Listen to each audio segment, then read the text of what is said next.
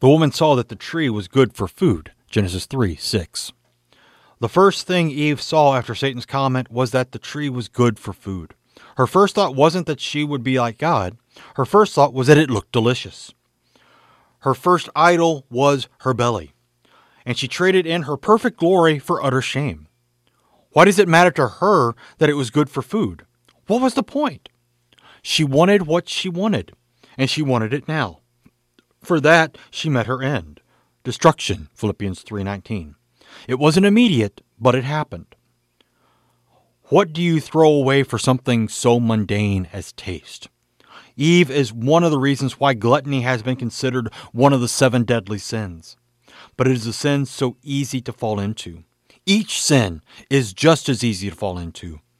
But Eve had an offspring who picks us up when we fall and reach out for him. Amen.